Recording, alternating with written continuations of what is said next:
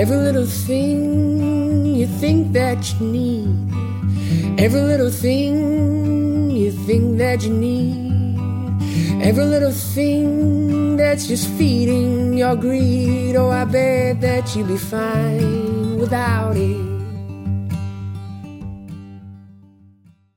Hello, everybody. Welcome to the Minimalist Podcast, where we discuss what it means to live a meaningful life with less. My name is Joshua Fields Milburn. And I'm Ryan Nicodemus, and together we are the Minimalists. Mayor Pete, this is episode 200 for us. Oh, wow. Congratulations. Yeah. All right. Thank you for being here. We want to set politics aside today because ours isn't really a political podcast. We wanted to talk to you about values, about contribution, about leadership, about your minimalist uniform. We got a lot to talk about today, so we're going to dive into it. We're here with Mayor Pete Buttigieg. He is a 2020 candidate for president. That's right. Yeah. It's quite the leap from mayor, and we're going to talk about how we can talk about transitioning from executive experience as mayor into, potentially becoming president. I want to start off by saying Ryan and I, we have radically different political beliefs, spiritual beliefs, and that's what makes this podcast so great. So we're not here to endorse a particular candidate, but I really like what Pete has put together with his book, with his message, and I thought a lot of the things you talk about, they really align with what we talk about. And I thought maybe it would make sense to start by talking about what does it mean to live a meaningful life? So for me, I think it has to do with making yourself useful. I think you just have a richer sense of being alive if you know that it matters in somebody else's day, that you're there, or that it's you, not somebody else, doing the particular thing that you're doing. And that can take a lot of different forms, but for me, obviously, it's mainly taken the form of service, public service and military service.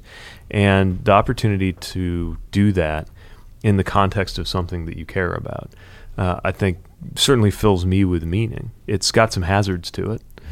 Let's talk about some of those hazards. Well, one of the hazards in politics is that when you're in office, you have a very meaningful job. I mean, you can't miss the fact that what you do matters because people are coming up to you all the time with often the most important thing going on in their lives and asking you to help. Mm-hmm.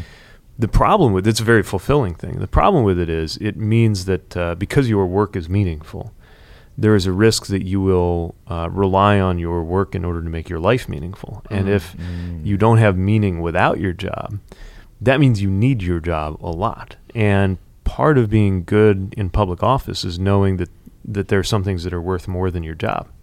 It's part of what makes you good at it, is if there are some things that you would be willing to lose your job over, doing the right thing. Yeah. And so I've seen the risk or the hazard of becoming dependent literally for meaning on having a certain title or a certain office.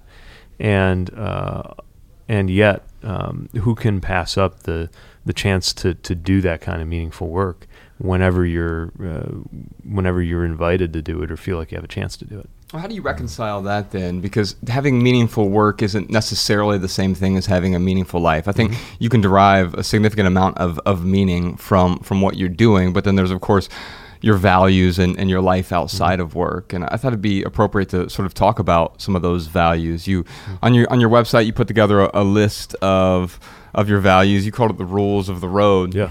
And I thought maybe we could talk about a few of those. Great. Which of these stand out to you? I mean, obviously they're all important to you, but Ryan and I are often talking about our values, core values, foundational values. Yeah. Let's talk about some of your values. Sure. So we have a set. We call them the rules of the road because I want to make sure anybody who's part of this campaign, whether it's a volunteer or a supporter or a staff member or myself, that I'm held to this too, that we're working in a way that's consistent. And the very first one on the list is respect, because it's really important, especially given the kind of environment, as we all know, that surrounds politics and the coverage of politics, that we just show a certain level of respect for the office, for each other, for the people that we're seeking to serve, for our competitors even.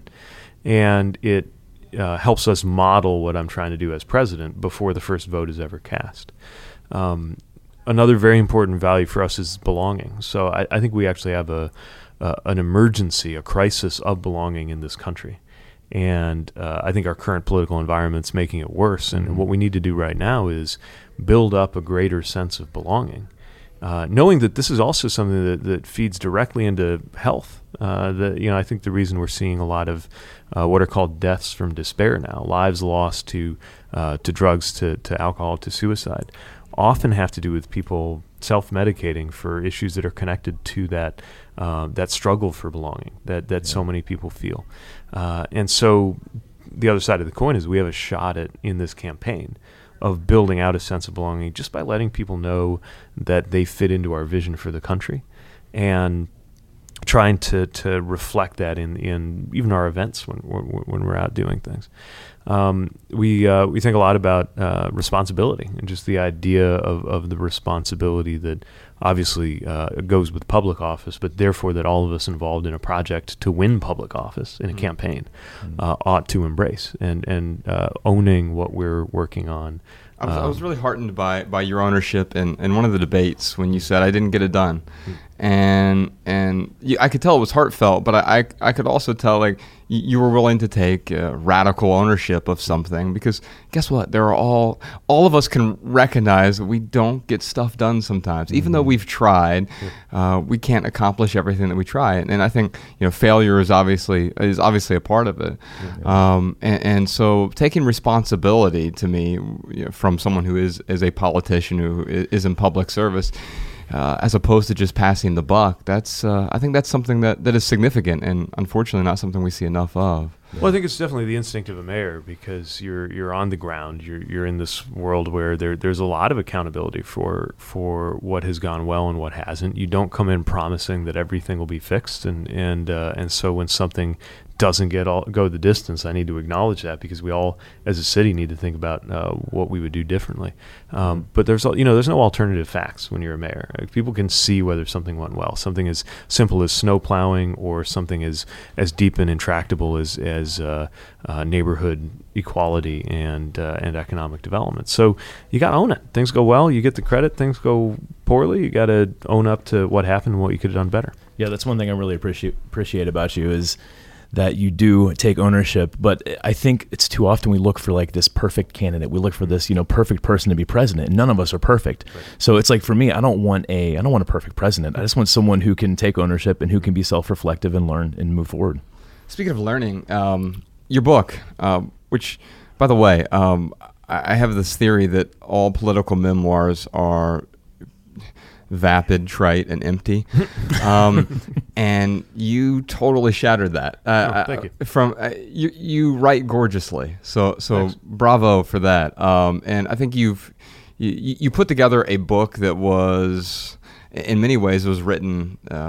The prose was written like a novel, I felt like, a lot of the time. And it opened up with like just a gorgeous scene of South Bend, and some of the narrative sort of overlay of the scene where you're running through South Bend and sort of describing the city. I thought that was a beautiful narrative device to sort of move things through and give people who have never been to the Midwest or to South Bend a sort of tour of the city, the good and bad side of things.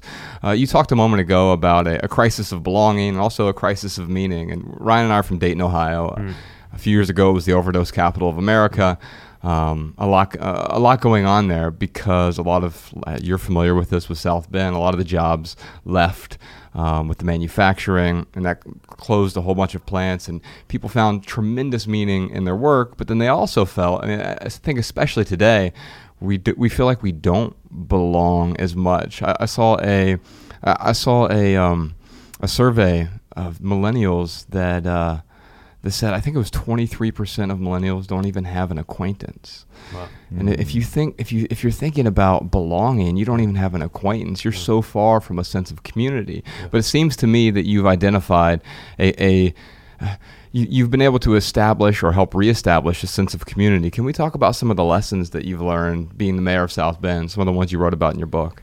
Yeah, part of what I share in the book, and why it's called The Shortest Way Home, is that there's a saying, the longest way around is the shortest way home. And it took me a while to figure out how much belonging and meaning was going to come from my community, the place that I'd grown up in, the place I couldn't wait to get out of when I was 18. And I think a lot of people who grow up, especially in smaller communities or in the industrial Midwest, kind of take on board that message that success means getting out. Yeah. And why is that? I think part of it's because the trajectory has been so tough in these cities, and part of it is, I think, the allure of the global, of the big city. And I love big cities. I love the world, but there was something that I didn't know I needed waiting at home. And part of it had to do with that idea I shared earlier about making yourself useful. The fact that I could meaningfully do things in my community that would really have an impact on a lot of people, and that I had something to offer, both because I was from the community and because I was in a kind of tension with it. If you're exactly like all of the people you serve, then you probably don't have that much to offer them. You're just a mirror, right? But if you have a little bit of tension, I grew up not sure I belonged, and had questions and problems with my city, even as I began to realize once I left that I also loved the place. And so realizing what was kind of waiting for me all along is, I think, the story of that part of my life, and it's also the story of the book. I learned a lot of lessons about just what it means to see through the eyes of others. A big part of what happens when you're a mayor is you kind of channel all of the hopes and the fears and the frustrations of others, and then you got to weigh that against your own self, your own understanding of what matters in the world. And when people who are radically different from you, who might live a mile or two away from you, are in your face saying, this isn't working for my neighborhood, or the city's not taking care of me, or I want this to be different, it puts a big pressure on you. It tears you up a little bit, actually, but then it also helps you grow, because you extend yourself to all these other people, and you see a lot of cities have found a different future. Dayton's an example of a city, actually, with a great mayor. In fact, we voted her in to be the president, or she's a vice president now, to eventually become the president of the Conference of Mayors, because so many other mayors are interested in what's going on there. I think precisely because of the challenge. I think if cities like ours were prosperous, homogenous, growing cities with no real problems, it'd be kind of boring. I don't think there'd be much purpose for somebody like me, at least, in serving. But because we know the magnitude of the challenge in front of a city like mine that was characterized as dying in the media the same month that I got in the race for mayor, and is now, by no means has overcome all of our problems, but is on just a different trajectory, growing and stands up taller and believes in itself. There's so much meaning in that. Ryan and I, we are the Minimalists. We've been the Minimalists for about a decade now. People know us most from a Netflix documentary that we did, and when we talk about minimalism, it often starts with this sort of stuff, and we're talking about America's and the Western world's obsession with overconsumption. The average American household has 300,000 items in it, and that'd be fine if those things were going to make us happy. But I think what we've often learned is, like, we're consuming to sort of pacify ourselves, to fill a void that can never be filled with stuff. And so when we talk about minimalism, we're often talking about removing the excess stuff in our lives so we can actually focus on what's important, making room for what's truly important. We're not monks. We're not ascetics. We're not trying to tell people and proselytize, you need to get rid of all of your stuff. What we're trying to do is help people realize that many of the things we thought we needed, we probably don't need them as much as we think. And there are some things that can augment our experience of life and enhance our experience of life.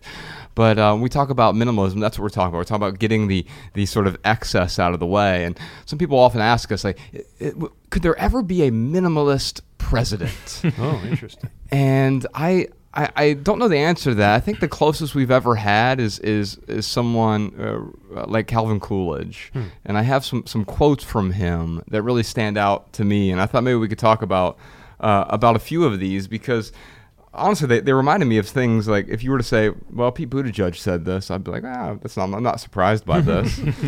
On contribution, Coolidge said, "No person has ever been honored for what he received. Honor has been the reward for what he gave." And I think that when you talk about contribution, and I mean, I think we could talk about honor as well. But what do you think? What do you think about a quote like that? I think it makes a lot of sense, and it shows you how fulfillment doesn't come from how much we accumulate, right? But from rather kind of what we put into the world, what we put out there. I mean, the idea of honor is itself an interesting and sometimes mischievous concept, right? Because we may go after it in ways that put too much stock in what others think of us. But I think there is something meaningful about the fact that those we look up to most are not the ones who have accumulated the most or surrounded themselves with the most, but rather have put forward the most or offered a lot. And I think that's not a bad vision to take into the presidency, right? It's not about, it's not the kind of office you should seek because you think you'd like to have it. Right. It's a way to get things done. Mm-hmm. And it's a way to get things done to help and serve others who place that office in your hands, trusting that you'll do something good with it. And I remember feeling that with even the position of mayor, not just the policy responsibilities and powers that came with it, but little things. The fact that just showing up at somebody's event or giving a plaque to a kid who did well in school or something, you're basically taking this thing that's been placed in your hands and then using it to make other people feel good or important. And that's big. The symbolic stuff, I talk about this in the book as well. I hated the symbolic kind of parts of the mayor's job when I first came in. I thought it was... I was annoyed by it at first, too, because I think I was very similar to you, where it was like, I'd rather be focused on policy, and we've got to fill the potholes, right?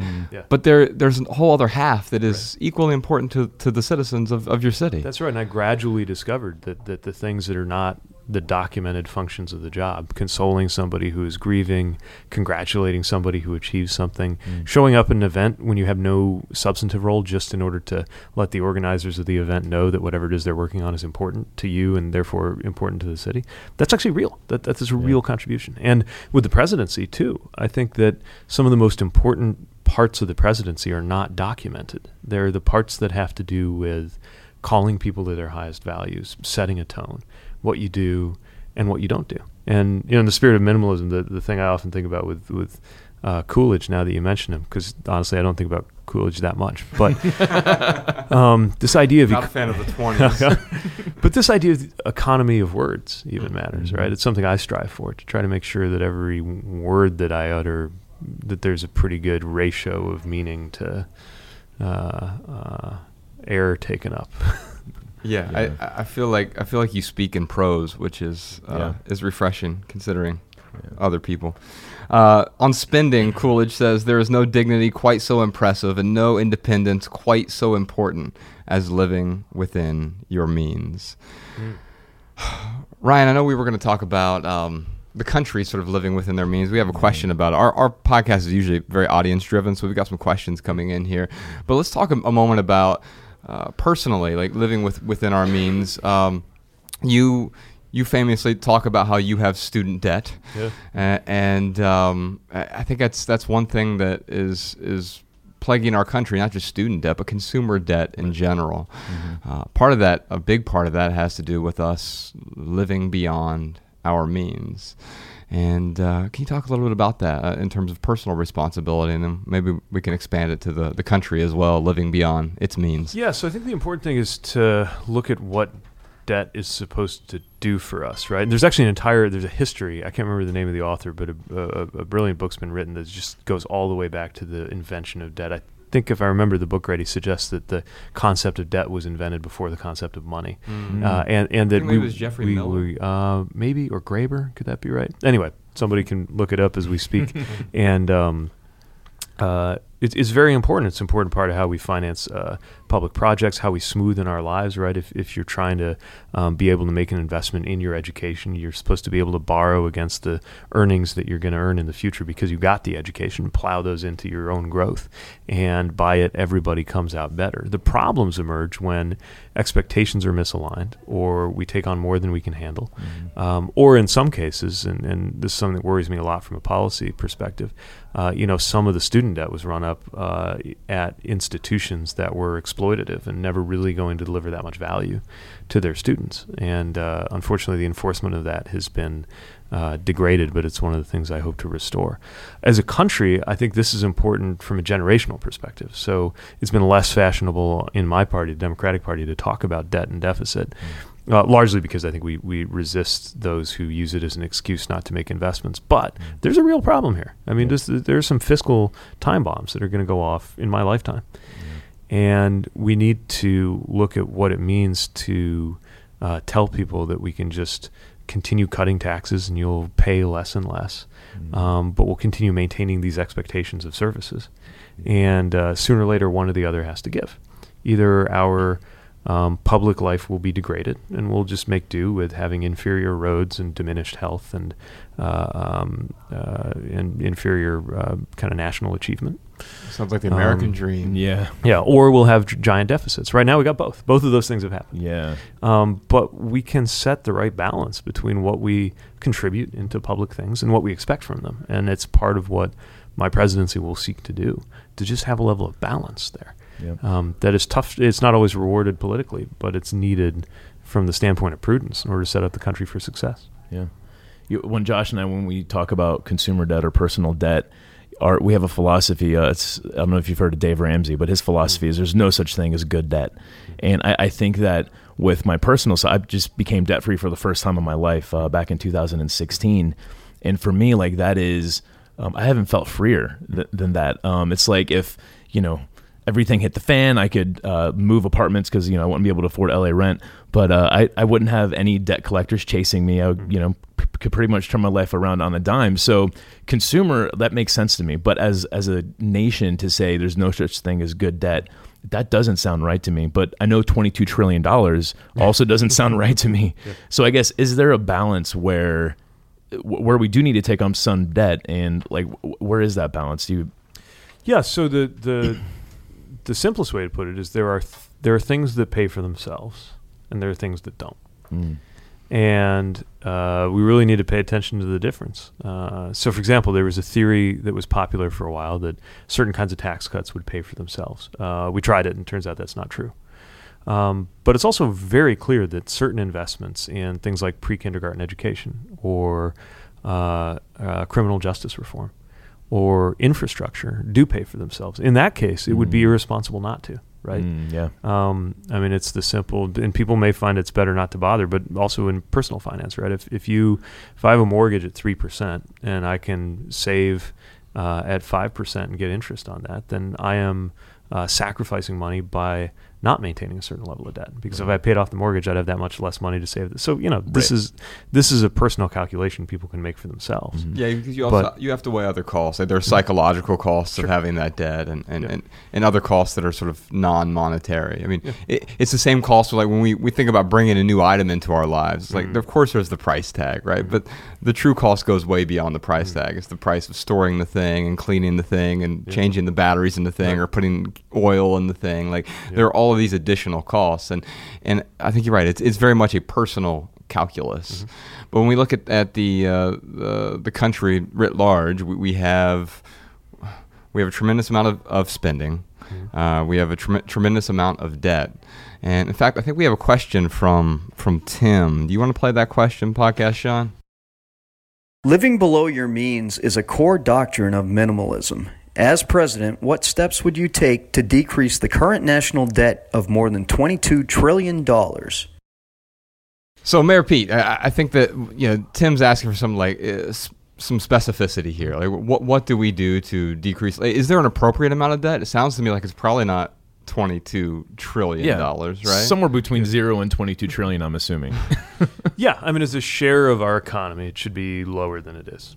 But again, it would also be foolish to have 0 because you're then denying yourself opportunities at a national level that can only be financed with the right level of debt. So how do we get it right? Well, it's pretty simple. Basically, we need to only take on things that we can afford, and then we need to be willing to raise the revenue to do it. I would think of it this way. Most developed countries, about a third of their economy flows through the public in some way. If you add up state, local, everything from what goes into schools and libraries to nationally collected taxes that you might spend on the military or national effort, it's about a third. For us, it's a quarter.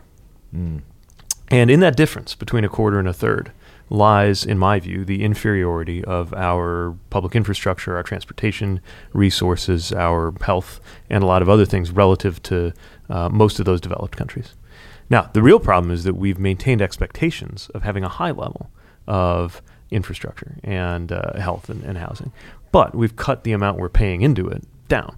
So it's got to come out of somewhere. And right now where it's coming out of is that the debt is growing. I would argue that spending is actually, it's not because of spending, it's because of the relationship between spending and what we're bringing in. But it is also abundantly clear that there is more than enough in the abundance of this country to finance all the expectations we do have. Maybe not if we go all the way. It's one of the reasons compared to some of my competitors, I'm not promising, free everything that we can just pay down the last penny of tuition, even for the wealthiest person to go to college. Right. But I do think we need to do more than we are now. I mean, we should have better travel. I'm not even asking for Japanese level trains. I'd just like maybe Italian level. That'd be nice compared to what we got now. Right. And that would, if history is any guide, unlock a lot of economic potential. Yeah. But you also have to be willing to pay for it. So, do we want to continue to live in a world where, a company like Amazon can make billions of dollars in profits and pay exactly zero in federal taxes? In which case we'll continue to be unable to pay for our national priorities. Or we can do something about that. Do we want to continue to live in a world where the wealthiest among us proportionally generally pay less in taxes than the people mopping their floors? Or are we going to adjust that? It's a policy question. Yeah. And in some ways, it's also a question of power, because the wealthiest people usually are more likely to be in the ears of politicians than the people who mop floors. Yeah. So it's not an accident that these things come about. But sometimes we talk about like it's just impossibly out of reach to deliver a decent standard of living and good public things, good schools, good roads, and so forth. And the truth is, it's just a matter of what we're willing to pay for. Yeah. You bring up college, and when I think about college debt, I mean, it can be so crippling. I mean, I know it's crazy to me that at 18 years old you can start to take on 6 figures worth of debt, but you can't go and buy a beer.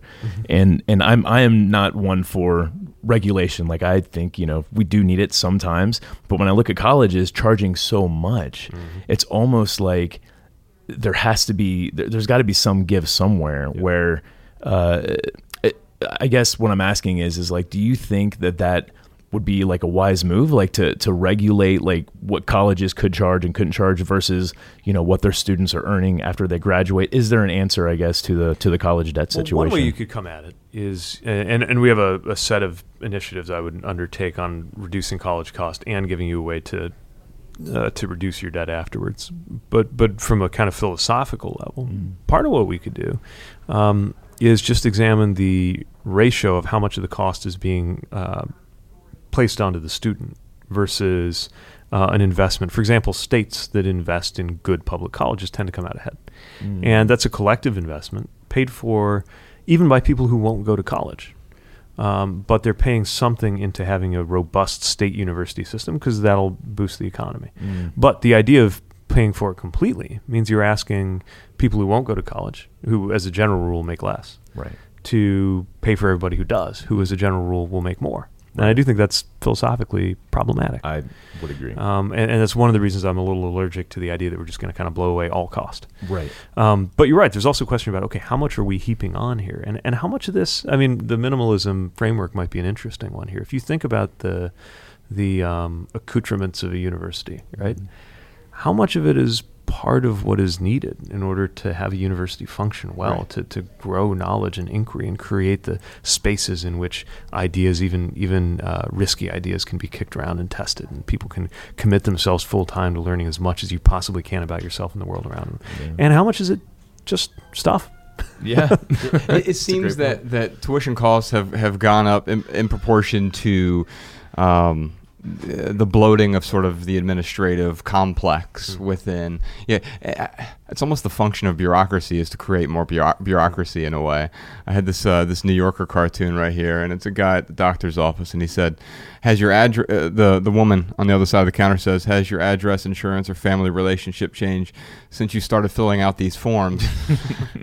and I feel that way with any of these large bureaucratic institutions where there's a need for some bureaucracy. There's a need for some organization. But as it continues to expand, it doesn't mean we're getting more professors. We're getting more ideas in there. We're getting more layers of administration. And when the costs go up, what Ryan was talking about a moment ago, The problem is that it almost becomes predatory lending at some point. Yeah. The 18-year-old who does get into 6 figures worth of debt, it's 2 steps removed from the corner store loan that charged you 3,400% interest. Yeah. Well, and one thing that's going on that doesn't get as much attention is for every, middle or upper middle class student who's got 6-figure debt and it's a real weight, but they will eventually get through it. Mm-hmm. There is a low-income student who has maybe 5-figure debt that is going to prevent them from ever being able to get out because they're so low income on the way in. And, some of these colleges, especially these for-profit colleges that can really take advantage of people if there's no quality control, have, as you said, they've basically turned the Department of Education into a predatory lender. And in my view, there needs to be a much higher level of accountability around that. The question of bureaucracy, it will always be with us. When I was in the military, I basically participated in the largest and most bureaucratic bureaucracy in America, right, which is the Department of Defense. And there are some things that it does incredibly well, and better than anybody in the world. And then there's sometimes you're in what one officer I knew called a self-licking ice cream cone, where it just, nobody knows why they're doing what they're doing, but everybody's doing it a lot in triplicate, and it just takes on a life of its own. And as mayor, I've always tried to kind of declutter our own smaller bureaucracy that I oversee in city government to make sure that any process that exists for a reason, and that if there's any place where we're doing something in 7 steps, and it could be 4, that we root that out and find it, and make sure that we're coming back to our actual mission. Speaking of being the governor of a city in the industrial Midwest, we're 3 37-year-old guys. Well, I just turned 38 from the industrial Midwest, and great vintage, right? What do you think? What do you think the rest of the country can learn from the industrial Midwest? From I don't know. Maybe we wear it as a badge of honor now, but I always thought of it as pejorative when people called it the Rust Belt. Yeah, I know your mayor in Dayton hates the term. I think we might lean into it a little bit. Let's just own it. Yeah. There's beauty in the rust. Yeah. So the funny thing now, I think especially since 2016, is the Rust Belt, at least politically, became fashionable, right? People were ignoring us for a long time, and now they're like studying us with like exotic fascination. Like reporters rock up, they're like, "Take me to your dive bar. I wanna understand the the political soul of the Rust Belt." And I think really the big thing is to learn about change and to examine how we can cope with change in ways that make us better off.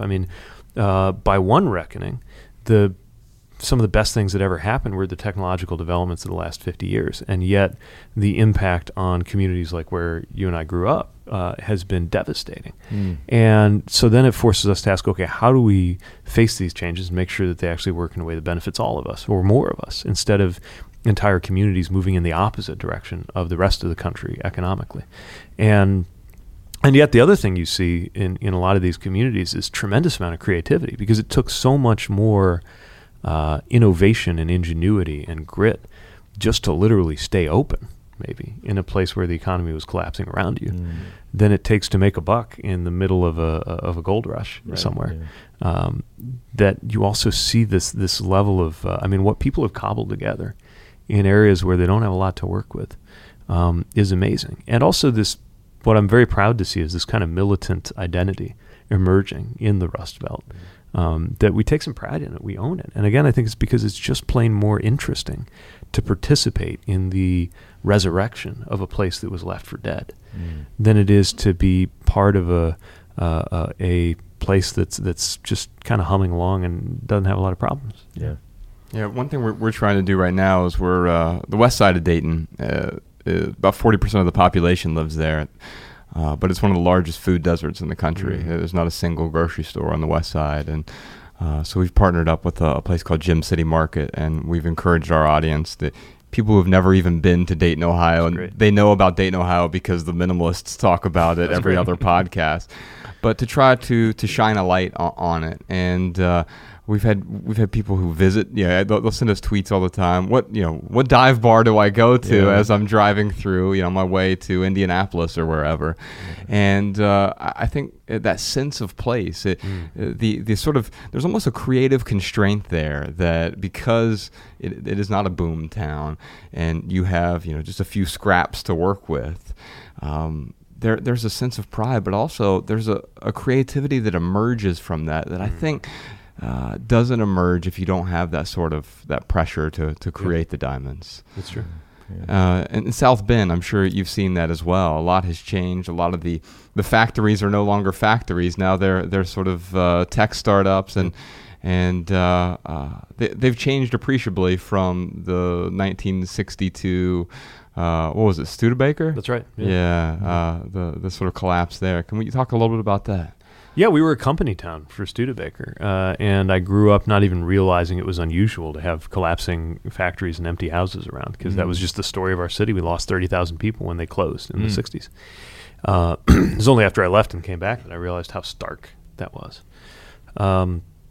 But, my campaign announcement happened in an 800,000 square foot Studebaker factory that I think is only still there because it was too big to blow up, and nobody was quite sure what to do with it. And now we're in a partnership to make it into, largely take advantage of the fact that there's a lot of fiber optic cable running along the same railway right-of-ways that serve the factories that can now be used to help us with the data center economy. So, there's ups and downs, and it's tricky to make it all work, but there's growth now happening on the very acreage where we were making cars. Creating jobs in these industries didn't exist when we were making cars. And it's another example of how, in a way, we're doing what we always did, which is taking what's around us, fashioning value out of it, and doing something innovative and new. Because you could argue that the auto industry in the 20s is very much like the tech industry of the early 2000s. But also fashioning that future in a way that responds to our tradition. And there's a beauty in it. There's a joy in it. And we're proud of what we've been able to do precisely because of how much we were on the ropes for such a long time. And everybody should, on your way to Dayton, swing by South Bend and enjoy the life of our city. Sounds good to me. Ryan, we got some lightning round questions. Let's dive into some of those. We do. This is where we answer some questions from social media. So this is from Tiny. How difficult would it be to get rid of the Electoral College? If we want to be a true democracy and not a republic, shouldn't the popular vote be what gets counted? Totally agree. Every other election we run in this country, you give it to the person who got the most votes. Yeah. And generally, when a democracy is picking its president, I think it's appropriate to give it to the person who got the most votes. How difficult would it be? Very difficult, but I think we should do it. Now, there's an interstate compact that's going around where more and more states are pledging that they would, if enough states sign on, then they will give their electoral college votes to whoever wins the popular vote. So that's a way to do it without having to change the Constitution. But I actually believe a change like this deserves a constitutional amendment. And it might take 10 or 20 years to get it done. All the more reason, I believe, to start talking about it now. Yeah. Because right now what's happening is it's not even systematically helping small states. It's just helping certain states. So your vote in California, my vote in Indiana don't matter because California is collectively too liberal, and Indiana's collectively too conservative. But it also drowns out the votes of liberals in Indiana and conservatives in California. There's a fear that rural areas might be disadvantaged, but the reality is, when you're running for governor, which is a race that we run in the traditional way, person who gets the most votes wins, people still go to rural areas because you're trying to speak to all the different kinds of voters that you serve. Yeah. I think the same is true nationally. And so we would just be a little more worthy of the name of democracy if we got it done. Yeah. Now, to play devil's advocate there, wouldn't you have? Wouldn't someone argue that we're not in a democracy though? We are part of a republic. Yeah, to me, that's kind of an academic distinction. I mean, of course, we're not a direct democracy where you vote on your iPhone on every bond issue that the government does. But democracy to me is a value. And what matters is how democratic is our democratic republic. And I would argue it's not democratic enough. There may be such a thing as too much democracy. I think California sometimes does its best to explore just how far you can go in the direction of democracy. But when it comes to decisions like how we pick our president or whether our Congress is set up according to districts that even remotely reflect kind of a balanced version of the American people. Yeah, the gerrymandering maps are brutal. Just unbelievable. It's brutal. And I don't think there's any principled defense of how that works. So I guess what I'm saying is let's make our democratic republic more democratic. Yeah, totally agree. All right, the next question we got is from Vanessa. How important is the idea of freedom to you, and how would you incorporate this into how you lead the country? So the idea of freedom is central to my campaign. It'll be central to my presidency. The thing I'm doing that's a little different is that part of my campaign is about recognizing that government is not the only thing that can make you unfree. And so we're trying to look at freedom as the freedom to live a life of your choosing. Sometimes that means government getting out of the way. I believe that's the case on something like a woman's right to choose, or the right of somebody like me to choose my own spouse without being told by a county clerk based on her idea of her religion who I ought to marry. Part of it, though, requires the government to step up to make sure that we have a system for healthcare where everybody can get healthcare, because then I'm more free to go start a small business or a podcast or whatever, because I know I'll have coverage. Part of it is the freedom that can only come to us if we have good education, which means we have to invest in education. So delivering freedom is not as easy as eliminating the state. Otherwise, the freest country in the world would probably be Somalia. But it does mean that we have to transcend this argument over how big or how small the government's going to be and ask at every turn, is this measure going to make us more free or less free? I think we also have to identify what is freedom. Sometimes we think about freedom as doing whatever you want whenever you want, but my 6-year-old daughter, if I let her do whatever she wants whenever she wants, that she would go out and play in the street. It's tyranny in a way if you're doing whatever you want whenever you want. I think real freedom also involves a certain amount of self-restraint and discipline. Otherwise, we're just bouncing around like a pinball. That's right. You can think of it as, for example, an alarm clock. An alarm clock is a contract between your higher order self and your lizard brain, because your lizard brain just wants to sleep because you're tired. But your higher order self has decided that you have an appointment at a certain time in the morning and you need to make it. And so you set the alarm clock. It's like an agreement between your night self and your morning self. And government can be like that too. There's a law school whose motto includes talking about those wise constraints that make us free. And we always have to think about freedom in a richer sense, because there's a lot more to it than just running around doing whatever we feel like. Can you talk about the role of faith in your life? Because I know we often hear politicians talk about it, but it tends to be politicians on the other side of the aisle. And we have a lot of people of faith in our audience. We also have a lot of atheists. And I would like to talk to you about how it's played a role in your life. This is very important to me personally. Officially, first of all, I believe that when you're in office, you have an obligation to treat people of any religion and people of no religion equally. And that's a very important American principle that is not always, I think, being honored right now. But I also think it's fair game for those of us who are guided by faith to talk about it and to explain how it shapes our worldview.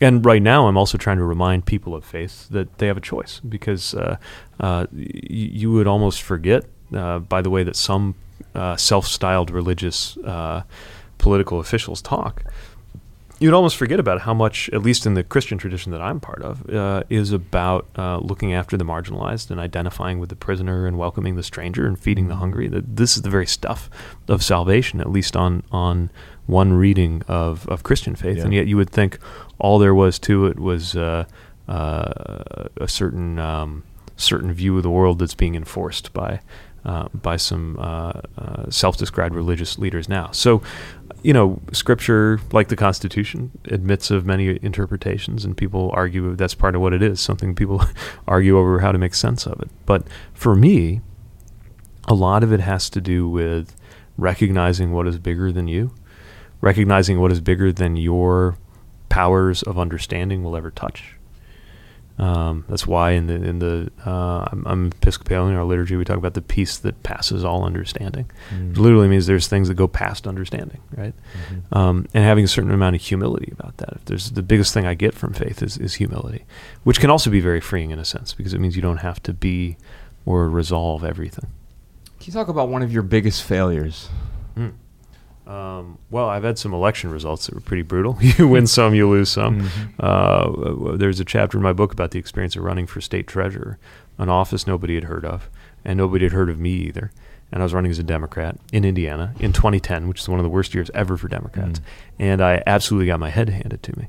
And yet, I think I learned more in that campaign than any campaign up until this one where I'm running for president.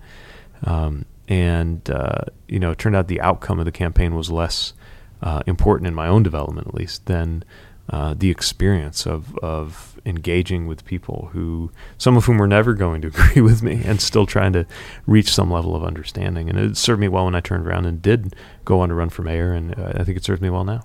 What have you learned from this campaign? Well, there's not a lot of time for reflection, so I think I'll be better able to answer that question when it's all run its course. But I guess the biggest thing I've learned is that people are intimately affected by what happens in politics. Right now it's being talked about like it's just this show, like just who called who what name and what was the tweet today and all this fighting on cable. And through it all, people are finding that their life, everything from the level of bullying going on in schools to whether you can get a job with benefits, is all tied up in our politics. All our politics is personal for somebody. And I've always believed that kind of philosophically, but when you're on the trail and people are coming up to you at these rope lines saying, here's what's going on in my life, and here's what I'm hoping you will do as president, or what I wish you talk more about, or what I want candidates to speak to, you see just how central this is, even to people who don't maybe realize that politics is shaping their lives. And I think it's my job to learn about that and then explain it and play it out for folks. Here's how your life is different because there's this president instead of that president, or this law instead of that law, and then make the case for why it would be better when we do it our way. Yeah, it sounds really mature. No, I really appreciate following you in the media. I haven't seen it if you have, where like I don't hear you bashing any of your opponents on either side, and I think that's really commendable. I try not to. Let's talk a little bit about nostalgia, because Ryan and I have written about this in the past, and nostalgia is sort of this rose-colored rear-view mirror. It's almost a two-dimensional view of a past that didn't really exist. Regardless of what you think of Donald Trump, I actually like 3/4 of his slogan of "Make America Great Again."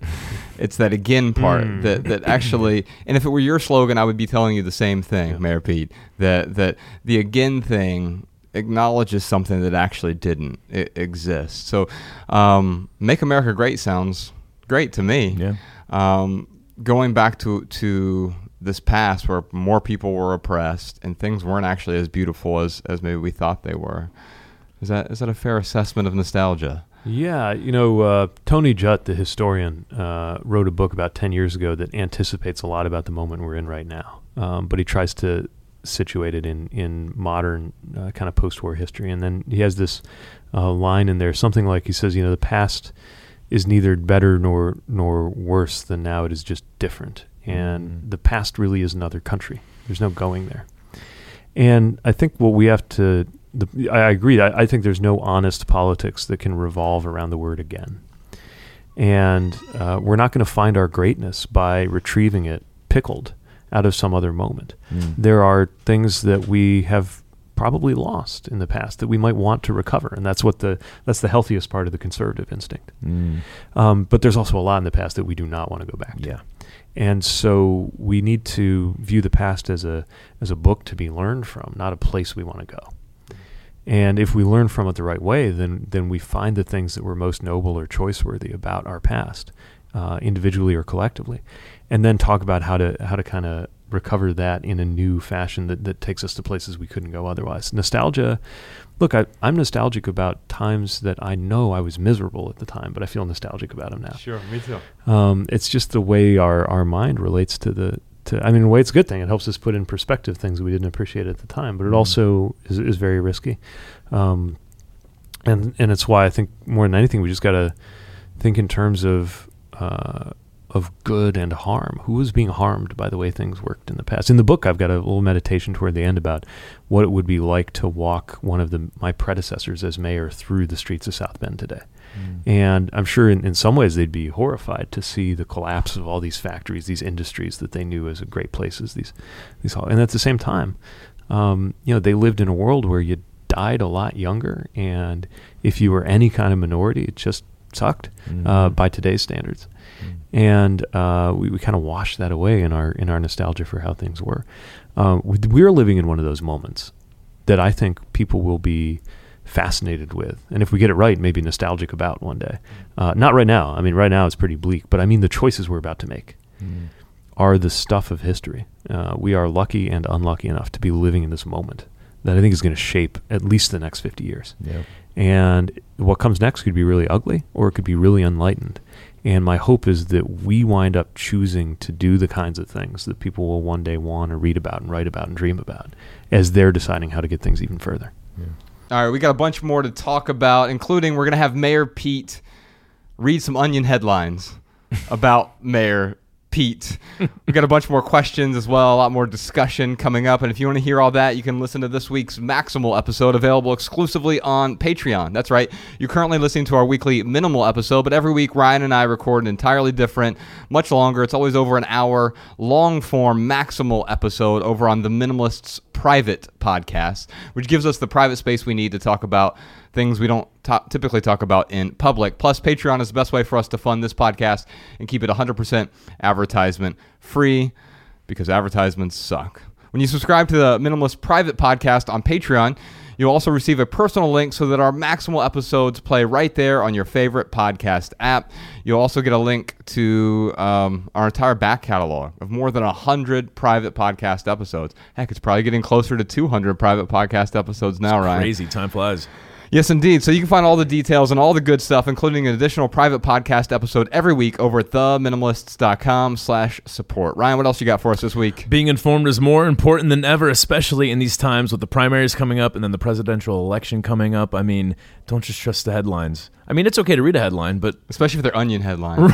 Right, definitely don't trust the Onion headlines. But it's okay to read headlines, but read the rest of the article. Just do some research before making, these bold statements about these different candidates, because you really don't know unless you dig into it. I'd like to say something real quick, Ryan. I think it's probably... I tried to touch on this at the beginning, but you and I have different political beliefs, and sometimes they align, they overlap, or they intersect. We like freedom. And we didn't have Mayor Pete on today to try to endorse him in any way. What we want to try to do is expose the world to someone like him who does have some good ideas and also has some ideas that we both disagree with. Sure. And it's okay to have a conversation with someone whom you disagree with on some topics. Well, dude, I mean, as divided, and I'm not trying to get all preachy here, man, but as divided as the country is right now, it's like we need to have conversations like that with all sides. Yeah. If we can't have conversations like that, then we just become further divided. And that's not good for anyone living in the United States of America. And we would definitely extend this invitation to other people, any other top tier candidates similar to Pete. So if Bernie wants to come on, if Elizabeth Warren wants to come on. Dude, if Trump wanted to come on, I'd be more than happy to have a conversation. I would sit down and have a conversation with Donald Trump for sure. and I think we need to be willing to have these conversations with people that we agree with and we disagree with, because here's what you'll find out. You can't disagree with someone about everything. Even we had a carnivore and a vegan on the podcast. We ended up talking about mostly the things they agree on, even though their diets were completely different. Even if your political diet is completely different from mine, I can still find some common ground, and we can agree. Yeah. Hey, Josh, do you want to hear some voicemail comments and tips from our listeners? Let's do it. All right, here you go. Hey, Ryan. Hey, Josh. This is Lisa from Minnesota. My advice to your listeners who are moving and are wondering what to take and what to leave behind is, imagine you are in your new home and you open a box and there is the thing that you are wondering about whether you want to take. And are you thinking, wow, I'm so glad to see this. I cannot wait to use this in my new home. Or are you thinking, oh man, what the heck was I thinking? Why did I pack this? What the heck am I going to do with this? So hopefully this will make things more clear to you listeners. Thanks.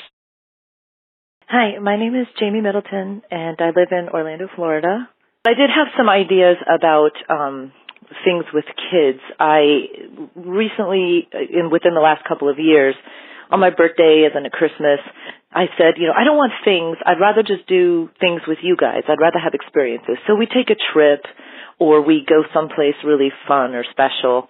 Also, instead of buying things for your kids, we have a membership to a science museum, a children's museum, And those are great things to ask for if people are looking for gifts for you as a family or for your kids. Get a zoo membership or ask for a museum membership, because you can make that last all through the year. And those are places that your children can go and play with quote-unquote toys that are free, that belong to someone else, and they have to manage the clutter and you don't. All right, y'all. Thanks again to Mayor Pete for joining us today. If you want to check out his book, I'll hold it up for the YouTube audience here. It's called Shortest Way Home. It really is a beautifully written book, and it surprised me because I expected to get a couple chapters in just so I could learn a little bit about this guy who was the mayor of South Bend, Indiana. But I was on vacation earlier this year and read the whole thing, and it was engrossing. And I could never say that about another political memoir. And so you can check that out. You can also visit him online, PeteForAmerica.com. And real quick, for right here, right now, here's one thing that's going on in the life of the minimalists. I teach a writing class. Speaking of beautiful writing, if you want your writing to be as beautiful as Pete's, it's howtowritebetter.org. I've been teaching this writing class for about 6 years now. It's an online writing class. I've had students who are medical doctors, students who are high school students, and sort of everything in between. The commonality is people want to improve their writing, whether it's business emails, or you want to write your first book, or you want to start a blog, you want to learn how to write better tweets. The rising tide lifts all boats. And if you want to learn how to write better, then go to howtowritebetter.org. That's why my tweets are so awesome. If you have a question, comment, or minimalism tip for our podcast, leave us a voicemail, 406-219-7839, or send a voice memo to podcast@theminimalists.com. You can comment on this episode at youtube.com/theminimalists. If you want our show notes in your inbox, sign up for our emails over at theminimalists.com. You'll also receive our Simple Sunday emails. For our added value this week, I wanted to go way back, Ryan. We're talking about one of the most taboo subjects on earth, politics. Yeah. But we wanted it to really be the original meaning of the word politics. You go back to the Greek root. It really just means the affairs of the city, and that's why I thought starting with Pete and having a conversation with him, because he's actually managed the affairs of a city, and that's what politics means. And so I think we got into that conversation a bit today. But it is a taboo subject. So here is one of the greatest songs from one of the greatest voices of any generation. Here's Sweetest Taboo from Sade. And if you leave here today with just one message, we hope it's this: love people and use things, because the opposite never works. Thanks for listening, y'all. We'll see you next time. If I tell you